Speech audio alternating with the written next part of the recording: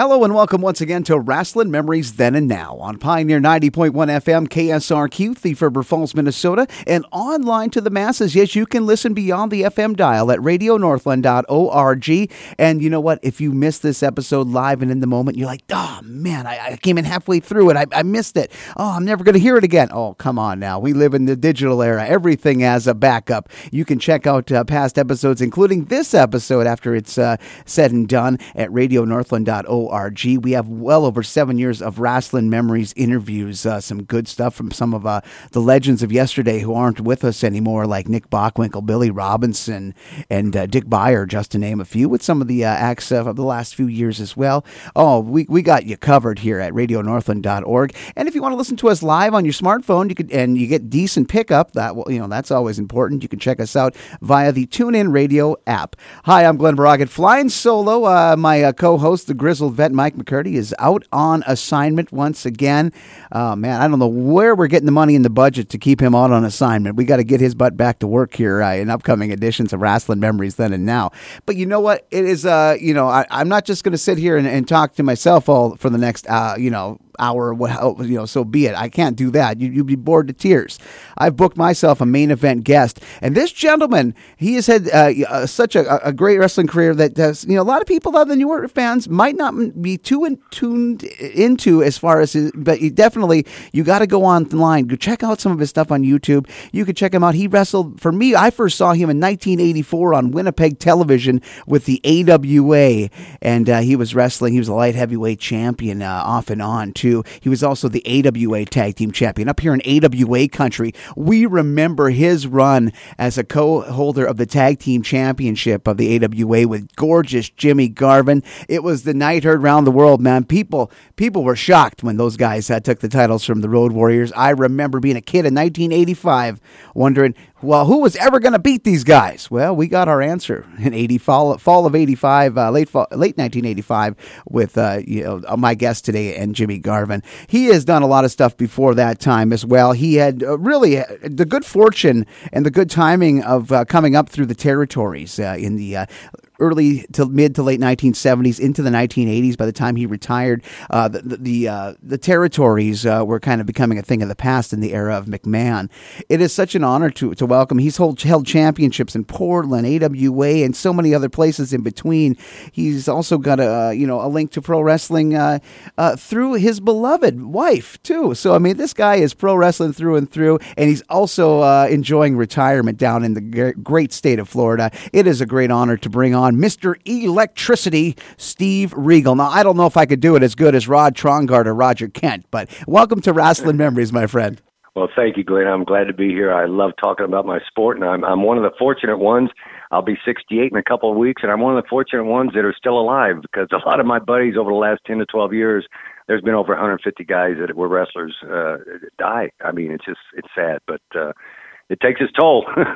Well, yeah, definitely, and you're here still to tell the tale, but you didn't really come out unscathed. I mean, injuries also happen. I mean, and you were definitely a guy in your career that I think you got out at the right time, but you definitely had suffered some injuries at that point. Oh, absolutely, and my shoulders, back, neck, knees, everything gets bumping, through all those years. But I was very fortunate to know when to quit. I quit at the age of 35 years old, and then I wrestled on again from like 87 through 91 with local promotions out of Indianapolis where I was staying at the time. And, it helped, because if I would have held on, like some of these guys, they're getting 50, 60 years old, they're trying to wrestle. Come on, man, that's a professional sport. That's like football and baseball and basketball. They don't, after 35, Tom Brady's the only one that's ever made it. You know what I mean? Oh, I absolutely loud and clear. I mean, and it's amazing that Tom is, at that level at his age. I mean, considering when you look at the NFL and the bumps and bruises and stuff and the hits that they've taken through the years. Good Lord, yes. I mean, that's just a sign of a true warrior in that sport. But I mean, in pro wrestling, you guys don't have a whole hell of a lot of padding back in the day. I mean, from the gear that you wore and from the stuff on the outside of the ring. I mean, there was times, even if you were the most well-trained, there was going to be that potential for injury, and also from repetition, too, the body has taken through the years with the slams and the simple stuff that really started to mount up for you. Yep, and when that adrenaline is flowing, you don't feel it, but trust me, when you get to be 60 years old or older, you feel every little bump and separated shoulder and blown out knee and hip replacement that you've ever done, you feel it real hard. Definitely. And did you think too, also having someone, you're married to you in your longstanding marriage, it's gone for so many years, and that's a rarity in pro wrestling. But do you think having a wife who had already kind of dealt with the pro wrestling business through her father, I mean, to have some knowledge about that and seeing him go through some of his stuff and knowing when to get out as well, that also was able to kind of help out in the decision to get you to get out of the business before you were, walking wounded at a very young age? Exactly, and he was a great example. And Cindy knows the business. She was raised with it, since she's a little kid, and she knew all about it. And she just kept telling me at about age 34, she said, "Stephen, you need to get out. You need to get out now. You need to get out before you're crippled." So thank God I had her, and we've been married, like you say, which is a rarity nowadays. It'll be 48 years on August 27th. Wow, that is just awesome. I mean, I don't care if we have one good year. hey, you guys, I mean, I love it. I mean, this is, again, in the times we've lived in and the things that have progressed on since, her father's generation. I mean, divorce has become a more commonplace thing. And in the pro wrestling business, given the miles traveled and the places the wrestlers went and the temptations that lie on the road, I mean, the batting average for marriage is well below the Mendoza line. And that's just being honest. That's the truth. That's the absolute truth. And I was very fortunate that my wife knew about the business, that knew people. And, I came home every night. I didn't abuse my privileges. And when I was on the road, don't get me wrong, a lot of girls hit on you, but you know how that goes. But, you got to realize that I got a wife and kids at home, and they're more important to me than, a 15-minute fling on the road. You know what I mean? Oh, absolutely. It's kind of like the old song, "Don't Say Hi Like the Spider to the Fly." Yeah, exactly. Yeah. I want to talk a little bit. We'll go back, take the trip in the old time machine. I mean, I like I mentioned before, before we go back even further into the beginning and the origins of your career, one of the first times I'm a 43-year-old guy. I'll give you my age outright. But my first tastes of wrestling were through the AWA, living up here in northwestern Minnesota. And one of the first times I got a chance to see you wrestling, it was via the AWA syndicated show that they had up in Winnipeg for so many years. I do believe, I think Okerlund might have still been involved, but I mean, I think that was one of the first times I really got to see you in a ring. Oh, great. Yeah, I remember those years. Vern and Greg were great. Vern was one of the top promoters. There was a lot of promotions around the country that had great guys in. Don't get me wrong, great promoters and fair promoters, you know what I mean? And it's gone, back in the late 80s, mid to late 80s, Vince took over the world, of course, as a dictator almost in the wrestling business. But you can't fault him. He had the money to do it, and he offered everybody a decent amount of money to buy their territory and all that stuff. He did it the right way. But it just doesn't have the same ring to it that it had in the 70s and 80s and even early 90s. It just, to me, I watch it on TV a couple times, and I just, everything looks like it's choreographed and rehearsed. It's not spur of the moment things, and you don't have any older guys that are like a Nick Bockwinkel or people that really knew how to wrestle and get a crowd going. Well, yeah, and of course, wrestling really turned into a different product that became more about the television as time moved on, and the big deals that Vince was able to take over through his syndicated network, and of course, ending nowadays he's making billion-dollar deals with networks like Fox. But it was such a different deal because when you were in full swing with your career, it was all about getting the people to the TV. So the television program was really more of a promotional tool to get things going. And one of the great things, and I think I love it and I miss it, was not only the action in the ring in the old TV studios or one of the local arenas in the Midwest. I was watching this AWA show, but it was the market interviews. I mean, for you guys, and I've talked with Polish Joe Chubek, who worked in the AWA. In fact, one of his first big jobs shooting camera work for the AWA was the night that you and Jimmy went over the Warriors for the title. But he was one of the fun guys because one of the things I always like to talk with him about is those days of doing the interviews and the recessions and all the different markets you guys had to hit. Because man, that was the way you got people. You got butts in the arena, you got them on the seats. But man, that became a lost art in this era of everything being so quick, scripted and the, God. I mean, back then, what did you guys get for, you got the amount of time you had to hit the post on, but you also got bullet points. I mean, God, could you imagine, just reading from a script and just feeling some sort of, I don't know, some sterility of that? Yeah, I could not have done it, and it's got to be impromptu. And sometimes some of the guys are good at it. I haven't watched it that much, to be honest with you. I don't like the product now that I see, and I'm 67 years old. It's part of my history. It's like World War II or whatever. It's history. But I had such a great time, and it was so much fun working your butt off on TV, on your interviews, in the ring, to get butts in the seats. I mean, there were so many times with the St. Paul Civic Center, it sold out. We got 10,000 people in closed circuit TV next door paying to see it. It was just incredible, $500,000 gates.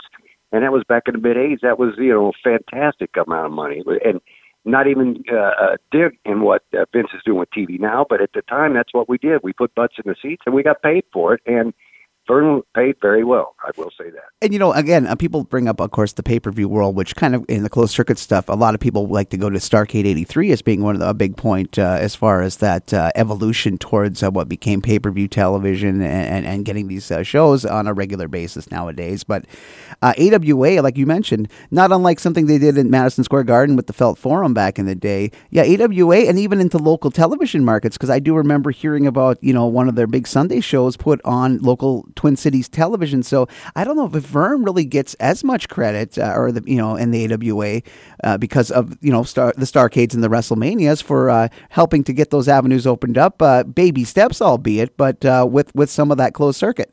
Yeah, and the problem with Vern was, and Greg saw it too, his son, Vern was still old school, and he thought, that they're never going to take us over, blah, blah, blah, and this and that. And I think a lot of promoters had that kind of attitude. Of course, they were multimillionaires, most of them, and they didn't think, they can't do that. They can't take over. And they did. And Vince was very smart and very cagey in doing that. And I think if one or two promoters would have thought like Vince, like I think the NWA did for a while there in Charlotte, they kind of gave them a run for their money there with Ted Turner. But bottom line is, the product was changing, and he wasn't changing with the times. You know what I mean? I know, exactly. And, there was efforts that were made when Vince started towards national expansion. And I know, full well, because, you guys were in the trenches when Vern and, Jim Crockett got together for a while with a couple of other promoters with the Pro Wrestling USA thing.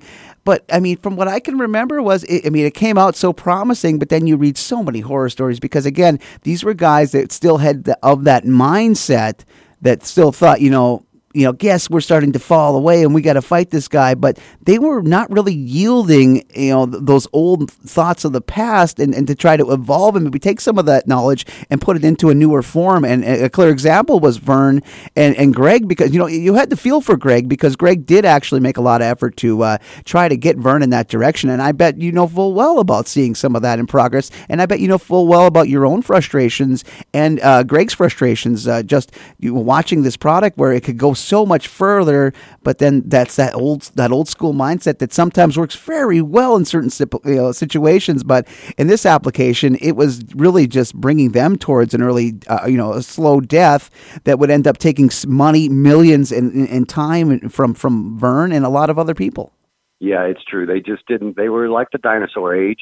And Greg, you're right. Greg saw it coming and wanted to change. And Vern was one of those guys. Like Dick the Bruiser. The guys out down in Watson, them guys, they just thought, oh man, they're never going to take over. We're going to keep doing what we're doing. We'll add a few towns, we'll add a little TV, but they're not going to do it. And they did. And I don't know to this day what happened as far as did anybody go broke through that era. I don't know the figures, the promoters that well, or their inside dope, but I'm sure there were some guys that lost some big bucks because they tried to battle it out till the end and spend good money after bad, And you were in the locker room too when the defections started coming. For Vern, you look around towards the end of 83 into 84. Good Lord. There were shots fired with Hulk, but there was also, you remember full well because you were working with Jesse. But when Jesse Ventura ended up leaving too. That's right. Here's the thing. First, I get back up to the AWA after Memphis, or I forget what run I was on. But I came back to AWA, and Hulk Hogan and I were tag team partners, and then he went to Vince. And then things go by. Jesse Ventura and I were partners, and then he went to Vince. And Jesse asked me at the time, he said, well, you want to go work for Vince? He says, you ought to go now. While I said, oh, man, I had a home here. I got this and that. And I know New York is a very traveling territory. Vern would work us, 3 or 4 nights a week, and we'd have some time off. And I saw the schedule Jess was doing. I said, holy crap, Jesse, you're 24/7, and you're traveling and, trying to get to the ring and perform. I said, I don't think I want to do that right now. And I didn't, and maybe I should have, who knows, but I did go in and work for Vince finally, I think back in 85, I think it was 86, and just got a 3-month run there because I had parked my wife back in Indianapolis, said, honey, it's going to be over here pretty soon, so I'm going to go out on the road for the next 6 to 9 months and put a bankroll together so we can buy a house and settle down. And that's what I did. And, at the age of 35, 36, I said, that's it, And you just said that in that feeling in the back of your mind too, that you were gonna, there was gonna be an end game for you to leave Vern because you're seeing everybody else sort of fade away. But you're also, again, we go back to Vern trying to put something together. Again, it wasn't like it was immediate. Like the house is just the week after Hogan left dropped. It became a gradual process that, there was a couple of good years, but you guys were it started to show here again when you see guys leave and some people in some cases didn't work out their full commitment, didn't put their 2 weeks in because, Vince, allegedly was telling them, I'll pay you a little extra just to drop out all of a sudden. There was a few people that had integrity that decided, hey, we're going to ride it out. We're going to, give them the 2 weeks or whatever it took. But there was other people that left them cold. And it wasn't just, guys that, were moving up the card. These were some established dudes that were saying, you know what, exactly. Vince is giving me this money. Yep, that's right. And that's the business that money talks. And, it's sad but true. And it's a specialized business, as you well know. There's, at that time, even when there were rampant promotions all across the country, 10 or 15 promoters you could go to work for at any time, it was a very small club. You talk about pro football players, you probably got maybe 1,500 guys total involved with the organization. Professional wrestling, you got at the most 500-600 guys that actually made a full-time living being a professional wrestler throughout the United States. It was a very limited sport, and it was hard to draw talent from, and it takes a while to get your seasoning and be a veteran. And once you get there, that's when you try and get the most money as you can out of the promoters because you see in the future and say, hey, I could separate a shoulder, I could get hurt bad, I could do blah, blah, blah, whatever, and not be able to work. So you had to save your money, Well, then that's the key. But then again, as easy as that seems, and as logical as that seems, that's again, it's like marriages that sometimes isn't the case. Again, for that succeeding, and there you hear so many stories of so many people that stayed on too long or outspent their bucks. This goes down from the mid Carter all the way up to a guy like Ric Flair, who we've seen that on display. Yeah, that's true. Rick's a case. He's a rarity, that's for sure. One of a kind. Yeah. They broke the mold with Rick. Yeah.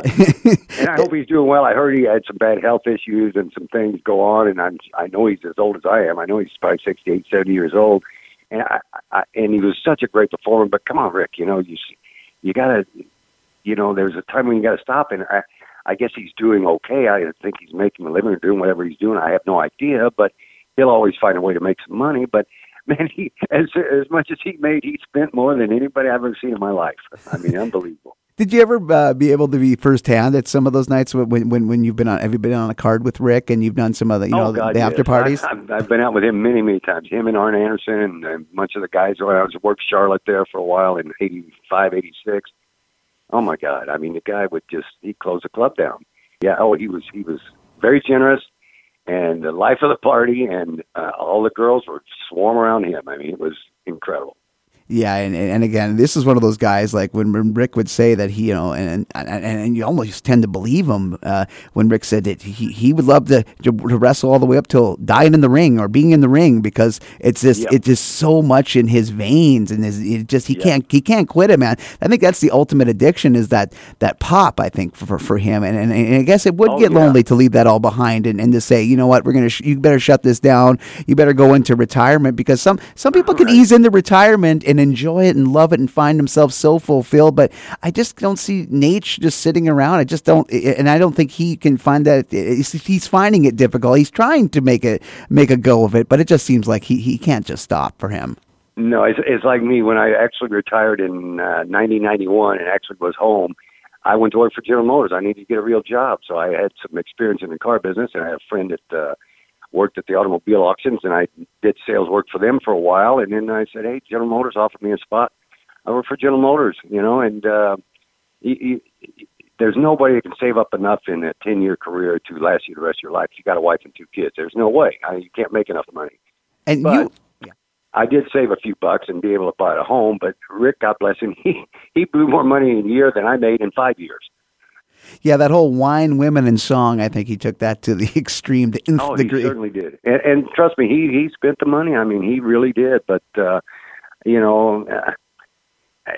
love the guy, and I hope he lives to be 90, 100 years old. And I hope all the guys do, because we all went through a special thing. Nobody can say that they did what we did, and it was grinding at times. It was the most fun life you could have at times, and it was one of the most loneliest lives you could have at a time. I mean, the whole spectrum. It was just, and to get out there in front of that crowd and be able to raise your hand and get a response out of them. I mean, it's incredible, the rush.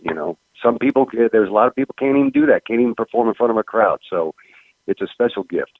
Oh yeah, it's a combination of being a first-class athlete and being a rock star, and never being able to go off the road or for a short period of time if you did get a chance, especially in those days of when wrestling was just so hot. I mean, you hear stories from WWF guys, and then you had a taste of that road life for a while of guys working twice a day and then moving them around and the flying schedules that look like somebody was throwing a dart on and on a map or something and saying, "Oh, you go over here, and we'll throw another dart. You go over there." Right. It was crazy. When my first week for Vince, I was at Madison Square Garden on Monday night. Tuesday I was in Sacramento. Wednesday I was in Phoenix. Thursday I was in Salt Lake. Friday and on and on for like 31 days. Now I didn't have time to hardly eat, much less get to the gym and work out. I was just traveling, plane, airport to a cab to the motel to arena to motel, and it was just crazy. And I knew it was like that, but at least he paid well enough that through that 3 to 6 month period that I worked for him, I could save enough money to go ahead and buy my house and settle down in another career. So, yeah, it was good for that. But, man, it was nuts. I mean, he is a driven man, that's for sure. Yeah, and he's still going today. That's another one of those with the battery until they go, man. Man, when I just love talking. I mean, we got so much of your career we can cover. I mean, we could talk all hours of the day, but I mean, this AWA thing we're getting kind of right away off the shoot. I guess it's because we have so many AWA fans up here listening that I just wanted to get into asking questions about the AWA. And we talked about, the AWA teaming up for Pro Wrestling USA, and there were some big shows. I mean, the promoters did some good stuff, like at the Meadowlands. They did the Eastern Invasion and all of that. I mean, those were some, those cards, I mean, the Night of Champions 2 and a few other these shows. I mean, they were going for broke. It seemed like, because right out the gate, you guys were having some awesome shows. Yeah, and I at that point in time, I knew we were, trying to compete, of course, and like you say, we draw such big gates. But I think there were inner workings with the TV stations that Vince was doing on the side. I heard a story. He walked in with like $250,000 cash for the guy in St. Paul that runs that ran our AWA TV show, and said, "Hey, I'll give you this if you put my show on." And the guy said, "Well, hell yes," because Vern, he was old school and said, "Oh no, you can, you can't do that. We're paying you this and that. Well, I'll pay you this and that." Vince blew him out of the water, and that's how it happened, because Vince bought the TV shows when he first started, and then, of course, the revenue from the ads and so forth. Vince was a visionary. He saw there was money in the advertising on TV and milked it to the highest, because now they're rated one of the top 10 rated TV shows in the country, and that brings big ad money, and that's the bottom line. Yeah, and too, I mean, with the AWA, again, you guys ended up signing AWA when you were there, signed a deal with ESPN, and right around that time was the fall, and boy, we're getting up to 34 years now on the big Super Clash event. So this was kind of the way these promoters were fighting off, because, I mean, when you guys must have heard when WrestleMania was going down, I mean, that had to make some sort of waves around the locker room as far as a curiosity. Oh, God, yeah. Sure, everybody had their stories and what they wanted to go do and what they wouldn't do, but a lot of the guys didn't want to go work there because of the grind. It was such a grinding schedule, I mean, when Vince Sr. was alive, it was a little better, but when Junior took over and, took over the world, I mean, like I say, when I worked for Vern and Greg in Minneapolis, and my home base in Minneapolis, I was there. I would go on the road 4 times a week, but we had a private plane. We would fly to Salt Lake City and back on the same night. And then the next night we'd go to somewhere in Wisconsin, Milwaukee maybe, and come back. So you always almost home every night, except maybe a 2 or 3 day loop out west. And you had a family life, and you had a couple days off to train and get rest and so forth and so on. But that grind of every day, 24/7, that's why so many guys died so young. I mean, geez. Just burns them out. And you guys... Yeah, it does. And I mean, 85, but the Super Clash show, I mean, there's, you can watch it on, I mean, I've watched it back in the moment, on AWA, ESPN television, but man, that was one of those, again, a big super card that had everybody, it seemed like, under the sun. I mean, you can remember being on that event to see that, Sure. There was a big attempt, again, we all knew where it went, but that was one of those things that made the business stand up a little bit and put the fists up and say, hey, Vince, we got some talent too, and it was quite the night out there in Chicago at Old Comiskey. I could about imagine competing and working in front of that crowd. Oh, it was great. I worked with Brad Ring as the Olympic guy, and God bless him, he was as stiff as a brick. But anyway, we had the crowd going in at Comiskey Park. I mean, come on, White Sox player. We had to play sold out. I mean, sold out the seats where they had right around home base. It's a baseball park, but we had chairs on the ground, of course, and oh man, we had a great show, a great match, and we all got paid very well. And I was thinking in my mind, geez, okay, maybe these guys are smart. They're going to get together and, help Vince. But then Vince went around with that suitcase full of cash, man, and, money talks.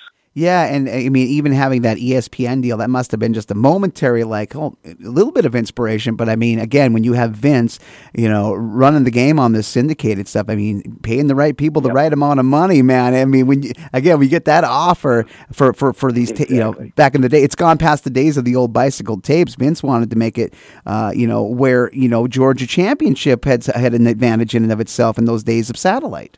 Right, exactly, and that's what Vince saw, and like I say, he was a visionary, and his dad wouldn't let him. Vince Sr. would not have him do that because Vince wanted to do that before Sr. died or got out of the business.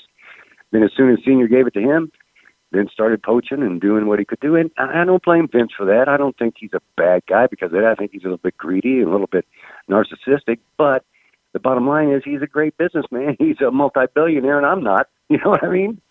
He's like the modern-day P.T. Barnum. If P.T. Barnum was around, they'd call him a mogul. There you go. People have talked about this title change, and it's been bantied about for so many years. You're going to have people that are going to, the critics, because everything has a critic. Yeah, I don't care. I could go out and say something, and somebody will have a comment for me. But this really, I think it shook people up in the wrestling world because, the Road Warriors at the time were about on their way out of the AWA, and, this was the unenviable task of putting the titles on a team like the Warriors, who have come up with this indestructibility, and these are big guys. They could throw anybody around. You saw what they did with even veterans like Crusher and the Bruiser during their run with the tag team titles. But I mean, when it came time, this was like, who would be the ones to unseat these guys? They wrestled everybody. I mean, there was the Long Riders, the Irwin brothers. People thought that was going to be the team or something like that. But that night, man, that faithful night with the Freebirds in collusion, Jimmy Garvin and Mr. Electricity, Steve. That was, man, you talk about, people say a lot about the AWA and say,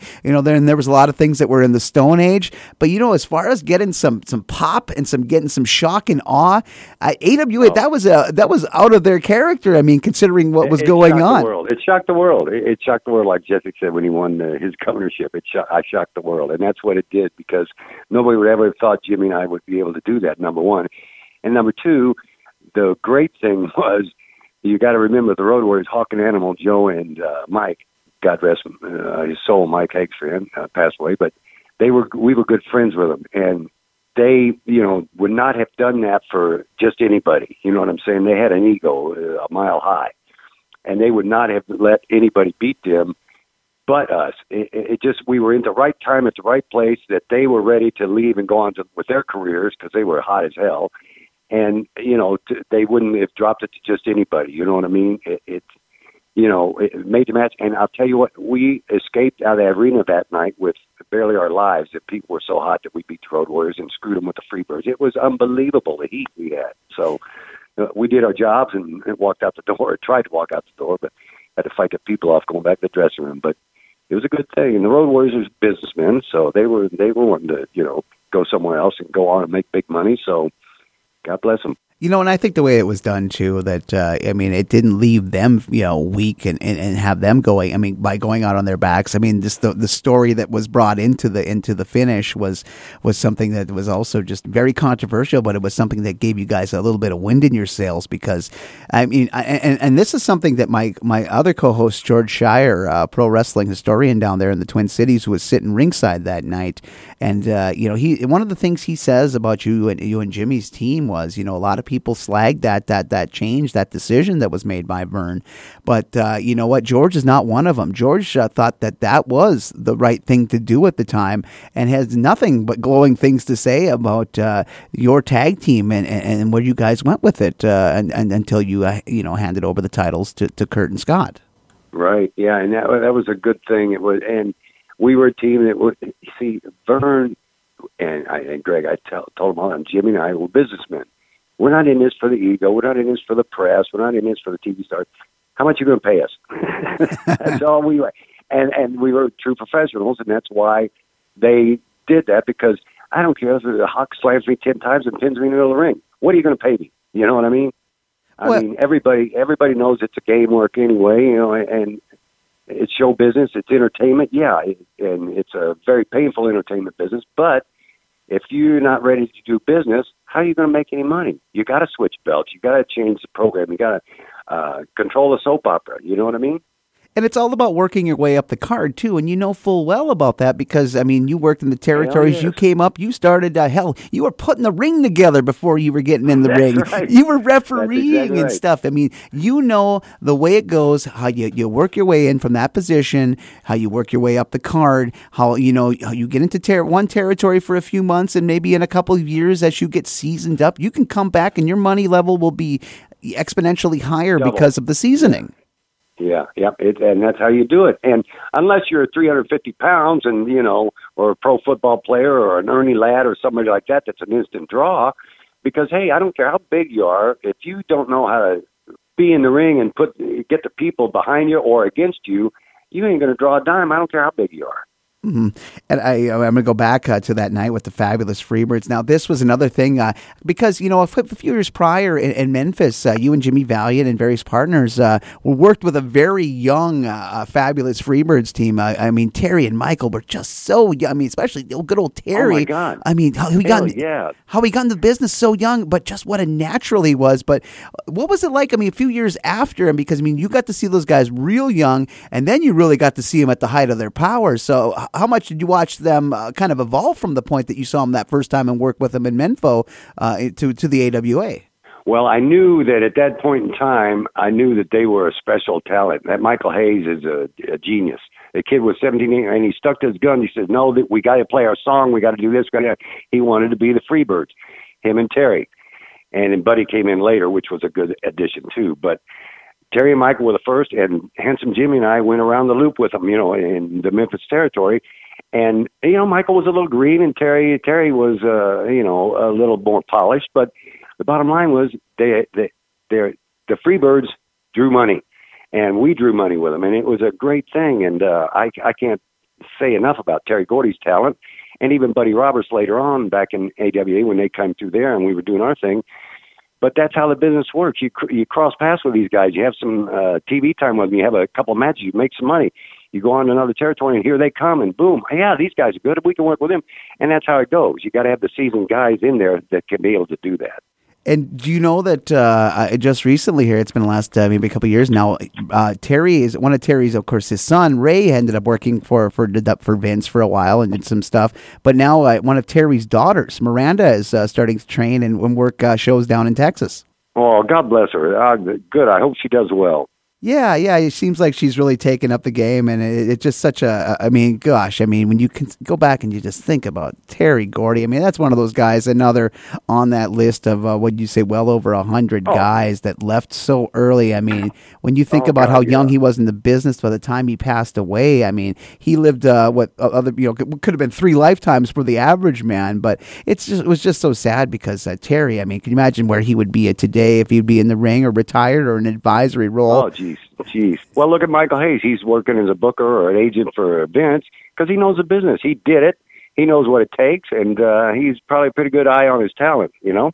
Oh, Michael all the way. I mean, good Lord. He's been with Vince for well over, since the mid to late 1990s. I mean, if you want a good mind, a guy that has that territory mind, but also a guy that was young enough to roll with the changes and to modernize and to help modernize professional wrestling. I mean, albeit they weren't the first to have the music running down the aisle, but they were the ones who perfected it, and the ones that when you think about music in pro wrestling in the early days, you think about, Freebird, and then they were the guys. I mean, you talk about the rock and wrestling thing. They went all in with Jimmy Papa down in Texas and did the Bad Street USA, where they had their own video, and this was even before they had their cup of coffee with Vince, and if things would have worked out, they could have been one of the forerunners with the rock and roll, rock wrestling connection that ended up with MTV and David Wolf and all those guys. Absolutely, and the thing was, I was in Memphis, Tennessee when they made their debut in Memphis Coliseum on Monday night. Place was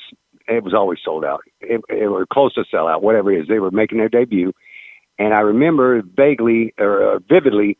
I was in the ring with Jimmy Valiant, I think, at this time when maybe they had a prelim match. Bottom line was they started to play their music, the Freebirds, and it skipped and stopped. And Michael's in the back. He said, "Nope, start the music again." I mean, he was in control of the situation. And when that music hit and it started going, that was one of the first times that somebody had picked a song to go walk to the ring to. That was one of the very first times in the late 70s, early 80s. I forget, but the people stood up and, wow, it was electric, the music coming on. Hell, I was working against them, and I was getting tingles, you know what I mean? It was electrifying because the music of Freebird, that song, it's a great song. Oh, for sure. I mean, gosh, when then sometimes they would play like the live version of Freebird to come out, so you got an even cooler version as well. So, I mean, you really couldn't go wrong. And then Bad Street USA that was Michael getting to be the cock of the walk, and you knew he loved every minute of it. Yeah, he was a great performer. Oh, Michael was a good guy, man. Oh, for sure. Man. And I want to talk too about your partner Jimmy Garvin. I mean, when you two, when you guys got put together, I mean, right away, it may have seemed a little makeshift, but I mean, by the time you guys got the titles, you were starting to formulate. You were wearing them robes with Jimmy and of course with Patty, Precious's wife. I mean, you guys really, you could definitely tell that there was something good going on as far as your friendship, because it seemed like once they put you together, you guys, for the time that you did hold the AWA titles, I mean, you guys became such a believable force in tag team. You worked it in, and I think that had a lot to do with the camaraderie you had, both not only with Jimmy, but you have to give a lot of credit for also boosting Jimmy's profile. Jimmy was a great wrestler, but having Precious and before that Sunshine, the valet angle was fantastic. So talk about find those guys. I mean, just the chemistry. I mean, you guys had to have been just tight, because it really did show. And I'm watching the old stuff from the AWA from the ESPN 85 days and late 85, 86 days, and I'm watching it again, and I'm definitely, it's shining through. Yeah, we were seasoned professionals, and we had all done our territory run, and we were parking it with Vern and hoping on him to make it, but obviously he didn't. And Jimmy, I think he went back to Charlotte for a while. In fact, I went through there and myself for about 3 months working for Dusty before I went to Vince. But bottom line was, I thought, now this is it, man. We're at the top. We're going to stay with Vern until I retire and make all kinds of money. Well, you know what happened to that story. And also, too, and I'm going to bring this up. I mean, it must have been kind of cool as well to see, the way Jimmy and Patty were as a couple, another long-standing couple. That must have been nice because you were having your own, monogamy going on as well. So, there's another guy in the business with a wife that it wasn't always about, behind the back dealings. It was a marriage up front and in the business. Yeah, and that was great. It was good for Jimmy and Patty. It was good for me because when I was with them, hell, I couldn't, even if I wanted to, if I did something, Patty would know it, you know what I mean? So, I mean, if I wanted to screw around or do something, I was under the microscope, So it kept me, straight arrow, and it was a great tag team. I wish, the only thing I wish is it would have lasted maybe another 4 or 5 years with Vern, that I could retire from him and not have to worry about working for Vince as a dictator almost in the promotions. But hey, c'est la vie, such is life. And I really thought that, again, if things would have worked out in a perfect idyllic world, the stuff that you guys were starting to do with Kurt and Scott, I think that got cut a little bit short because, those are guys, again, too. You had a legacy guy like Kurt, with his father, Larry, and Scott was coming up. He was starting to find his niche after, working Central States and Crockett, too, under the Starship Coyote gimmick. So he was starting to... Yeah. So, those guys that must have been some great matches that must have really helped keep your cardio up. Oh, you betcha. And I love the way we're turning. God bless him. There's another guy, dead, at 45 or whatever for a heart attack. Geez, the guy's died way too young, man. And it's the stress of the business, and you know as well as I do, people say steroids, but guys did them. And I did a little cycle of them a little bit when I started. But I saw, you bulk up 30 more pounds and, you put stress on your heart, blah, blah, blah. So I didn't really do much of it. But the bottom line was some of those guys did it a lot. And, that takes its toll on your body. That working every night and partying and doing what you're doing, it's a recipe for disaster. Randy Savage, just dropped out of a heart attack in his truck, after he retired almost, the stress and the strain of, performing every night for years in a row, it takes its toll. And it goes back to, Steve, to, again, it was like, wrestling today, it seems like, for all the good stuff, there seems to be so many out there. So many people that never were properly trained, and the market's so wide open where for your every WWE, AEW, TNA, there's so many other guys on these, indies that do well, but then there's also these mud shows that are out there, as Jim Cornette likes to refer to them as, where it's just so much, there's not a lot of regulation where, back then, for having a spot was so important and it was something to be maintained. But nowadays it just seems, for all the good stuff, there's a lot of loosey-goosey stuff. And I know you probably have heard about, guys that are training other guys and you're wondering, well, who trained you? Well, that was Jim Smith. What did he ever do? Right. Well, he was on a show once. He was on a car. Yeah. The credibility thing has really started to fall in the last couple of years again. And that really kind of puts a shadow over some of the people that are out there still legitimately training guys. And that's true. And I think back when I trained, my God, I got that crap beat out of me for a year. I didn't win a match. I got that beat out of me for a year and a half almost. And then I finally got to the point where, okay, this kid's going to stick and he's learned. He's not, it takes a couple of years to get your season anyway. So, that first time you walk out in front of a crowd and you're the opening match and you're going 15-minute time limit draw, I'm scared to death, but I'm excited, and I'm thinking, oh, geez, and you make some mistakes, and you learn as you go, and there's no other way to do it. You can't go in a barn somewhere and set up a ring and say, okay, I'm going to be a pro wrestler, and not have an athlete. I was trained by Jacques Goulet, Bobby Heenan, Big John Studd, Wilbur Snyder. I just had class guys around me, Pepper Gomez, and they beat the crap out of me to where, you're going to appreciate the business, and this is what can happen, and this is what you do, blah, blah, blah. And then you go on the road and do it yourself. And it's not for the faint-hearted, that's for sure. No. And, and even some of the guys they're in the business, the second generation guys, some of those, it wasn't always an easy ride.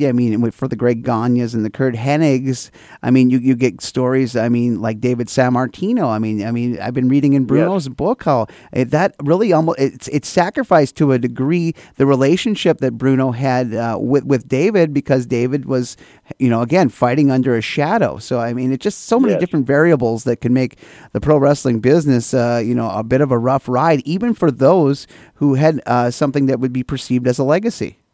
Exactly. It's not. It wasn't easy, and I had a lot of fun. And thank God I got out when I did.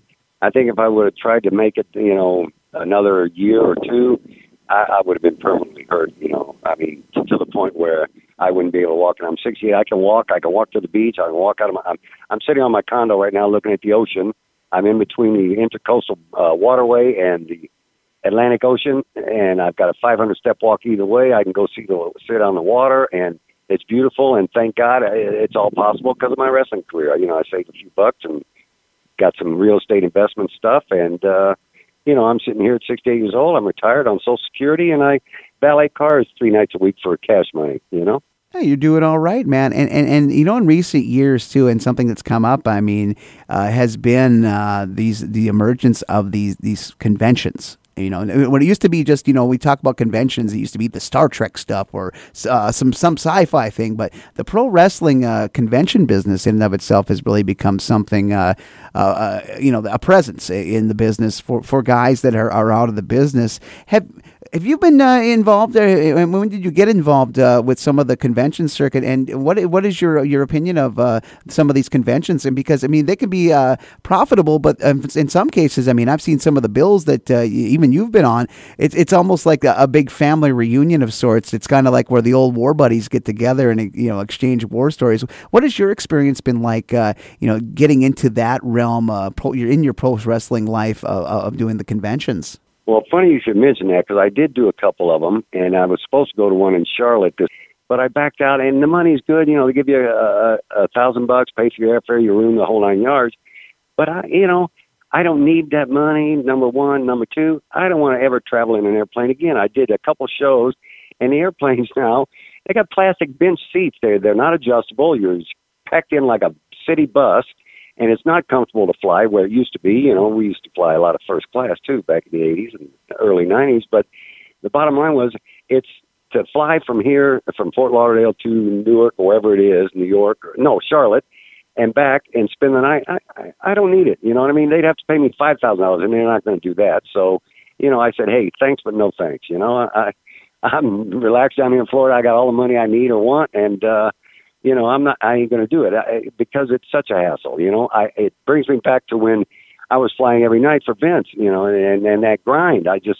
I'm older now and wiser and just say, hey, I don't need that. Yeah, $1,000 would be good, but, come on, that ain't going to make or break me. You know what I mean? Well, yeah, and at least, if you did decide if you wanted to do something, there's been plenty of these that have been popping up in Florida through the years now. I know a gentleman by the name of Barry Rose has been doing a lot of the Florida Legends stuff, too, and Wrestling Legends dinners and stuff where he's capped the amount of people that could be a part of it, so it gives that special element, and it doesn't feel, again, like you're being bombarded, and it doesn't feel like a drag, but maybe one of those times something could work with the drive where it won't be a burden on your time. Exactly, and don't get me wrong. I love my business. I love my sport. I respect it. It's a great way to make a living, and very few people can say they did that. And the best thing is, very few people can say they ever beat the Road Warriors. Brother, you got that in spades, man. You got that in spades.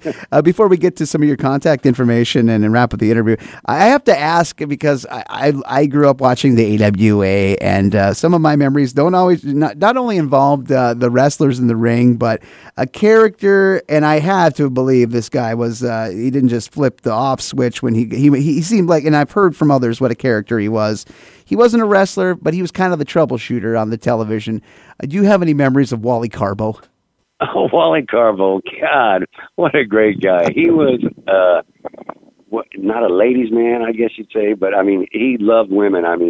Wally just had girlfriends all over the place. And, of course, he's fairly wealthy, I'd say. But he was an old, irascible guy, but you know what? If he liked you, you were good, and he liked me, and he liked my style, and, he was probably one of the greatest minds in the wrestling business and the entertainment business. The guy made a fortune, he just, unbelievable guy, yeah.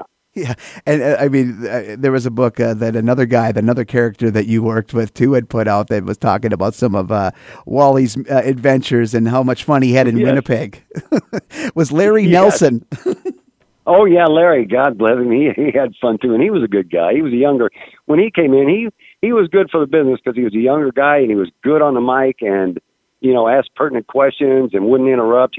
He was good. Gene Oakland, of course, was the best. He was the master. Nobody comes close to Gene as far as a ringside announcer. No. There are a few. Don't get me wrong, but Larry Nelson was probably one of the best. No, I got to ask too. I mean, is this what AWA was where you got the Mr. Electricity moniker? Am I correct? Am I stepping on the line? Yep. That was with when I won the light heavyweight championship from Buck. They called him Buck Rock and Roll Zoom Off, and I told Greg, I said, hey, I'm going to get some jackets and stuff like this, and sparkling and all that. I said, hey, why don't you call me Mr. Electricity?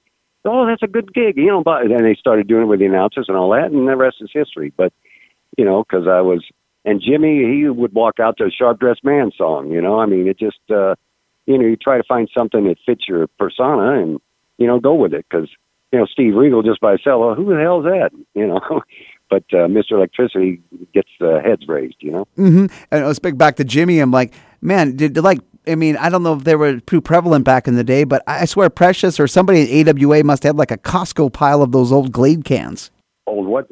Those old cans of Glade, the old spray that Precious. Oh, you still got that? Yeah. That, and she had a little embroidered thing with sequins on it wrapped around the Glade can. It was pretty cool. Yeah. And, okay, one more before we get our content. I got to have one more here, Steve. As a kid, this was a prime time for me. I was at the prime age. I collected, and I got plenty for birthdays and all kinds of stuff because I was a wrestling fan. It's like, God, give Glenn these old, whatever wrestling related. Man, what did you think about getting yourself put in action figure doll form? Because it was, I remember buying this package. Remco put out the AWA guys, but I remember the 3-pack, getting it for Christmas, but with you, Jimmy, and Precious in the middle. What was that like to see yourself in doll form? And what do you remember first hearing about Remco putting out these figures? The first thing was people had come up to us every year, every month. Hey, we're going to do this. We're going to do that. We're going to make this and make that. We said, yeah, right. Because nobody ever really did anything. And we had no idea about that. Anyway, the guys come and talk to us from Remco. We're going to take pictures of you, make a doll. I said, oh, yeah. So they had to stand and do the pictures. How much are we going to make? They said, well, we signed for 10% of the royalties, okay? Not knowing that we could have gotten 25% because we didn't think they'd even put them out to the market. You know what I mean? Mm-hmm. We figured they'd get them produced or say, oh, no, that ain't going to sell or whatever, test them, whatever. But they turned out to be, hell, I got royalties off those dolls for 5 or 6 years every month. It was incredible. It kind of helped me decide to quit wrestling too, because I was getting pretty big checks there for a while. And then, at the end of 5, 6 years, they started dripping off, but people are still contacting me today. Hey, I got your doll. It was one of the best things that ever happened to us. Yeah, and one of the things too is, people who, again, this is part of the collector's world that you see these things that are in unopened packages. I mean, I saw that 3-pack with you guys going for $200. That's what I'm saying. The last time I looked, I think they were getting $250 for them if they were brand new, in the package. So yeah, it's funny, man. You look back and you say, "Geez, I wish I would have gone for more money." But you do what's appropriate at the time. Such is life. Yeah, you got to keep it tasteful. Well, we're about ready to wrap up here, Steve, and I'm going to have to say we're definitely going to have to come back again because we only touched the AWA this hour, and there's so many good things in your career that we could get into and discuss on an upcoming edition. And this has been just so much fun just to go back and just talk about your time in the AWA, albeit just a portion of your time because you had multiple stints with Vern off and on. But today I got to wrap up. But before we wrap up, you're very active on social media. Is there ways for fans to connect with you, or do you have things that for the fan that you'd like to let out today before we pass? Sure. They can have my email address, and it's Steve Regal, Regal, 825 @gmail.com. Well, Steve, the time has run out. The timekeeper has given me the eye. We ran the Broadway. Again, this is going 50 minutes in Broadway, and it didn't involve sweating or any sort of cardio. Yeah, I love it. But definitely, seriously, would love to have you back on. It was a pleasure just to chat with you just about this one small portion of your career. No problem. Call me back anytime, brother. Set it up, and I'll talk. I love talking about my business. As long as my mind's still straight, when I get Alzheimer's, I'll let you know. Well, thank you so much. For Mr. Electricity, Steve Regal, I'm Glen Braget. You've been listening to Rasslin Memories Then and Now.